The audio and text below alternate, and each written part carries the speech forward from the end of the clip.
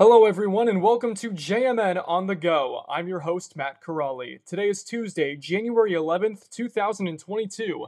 Here are the stories that matter to you today.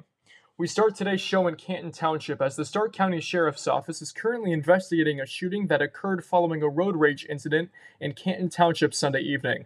Deputies were dispatched to a Marathon gas station in the 4300 block of 12th Street Northwest for reports of a shooting. When they arrived, they located a 32-year-old Canton man with 2 gunshot wounds. He was transported to Cleveland Clinic Mercy Hospital with non-life-threatening injuries. It was quickly determined by the investigation that a road rage incident ensued on Whipple Avenue between the victim and 26-year-old Cody Hastings. Hastings reportedly fired multiple shots at the victim as he was walking to his car. Hastings was arrested and charged with 1 count of felonious assault and booked into the Stark County Jail. The Altman Foundation is accepting letters of inquiry from local nonprofit organizations for its 2022 grant round. To be eligible, the program must focus on mental health, obesity, infant mortality, opioid and drug abuse, or access to care in Stark, Wayne, Tuscarawas, Holmes, and/or Carroll counties. All letters of inquiry are due by January 31st. Beginning this year, letters of inquiry must be submitted online as no paper or emailed letters will be accepted. Letters of inquiry that meet the Altman Foundation guidelines will be invited to submit a full grant proposal. The application process takes about 4 months to complete, as projects should begin no earlier than July. In Columbus Monday, the state's COVID-19 numbers saw 18,000 new cases of the virus as the total number of positives since the pandemic started has risen to 2.2 million in the state.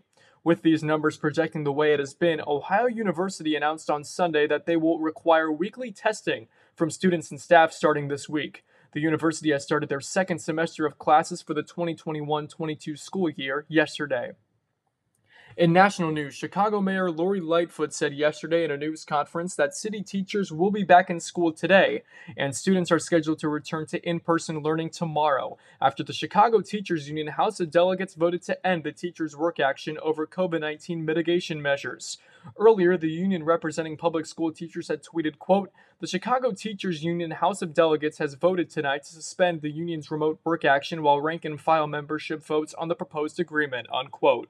The Chicago Teachers Union said last night that it expects to open polls today for rank-and-file members to vote on the agreement.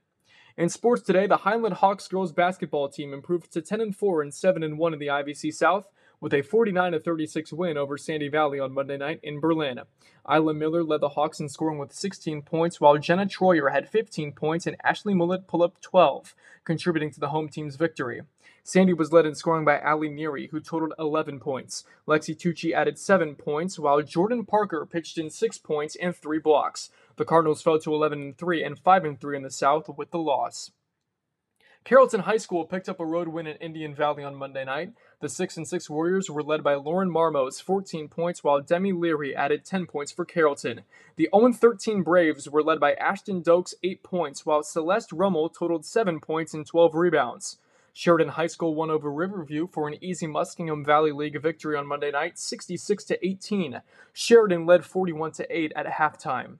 New Philadelphia and Continent Valley High School split bowling matches at Boulevard Lanes on Monday. The Rockets took the girls' match 2,302 to 2,124, as Katie Shar posted a 236 game for a 384 series.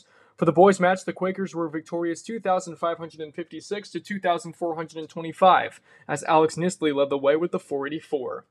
The Cleveland Cavaliers hung on to beat the Sacramento Kings on the road Monday night, 109-108. Center Jared Allen led the way for Cleveland, putting up a double-double of 18 points and 17 rebounds in 31 minutes of action. Cleveland improves to 23-18 with the win and will face the Utah Jazz in Salt Lake City tomorrow night at 9 o'clock on Bally Sports Ohio. Finally, today, the Georgia Bulldogs have won the College Football Playoff National Championship, beating the Alabama Crimson Tide 33-18 in Indianapolis Monday night. Georgia wins their first national championship since 1980 as head coach Kirby Smart beat his mentor Nick Saban on the other sideline. And that was what mattered to you today. We thank you for tuning in to another edition of JMN On The Go. Make sure to follow us on Spotify and turn push notifications on so you don't miss an episode. For more news going on in your area, visit jordanmiller.news. Delivering news that matters to you, I'm Matt Corrali, and I'll see you tomorrow on The Go. Have a great day, everybody.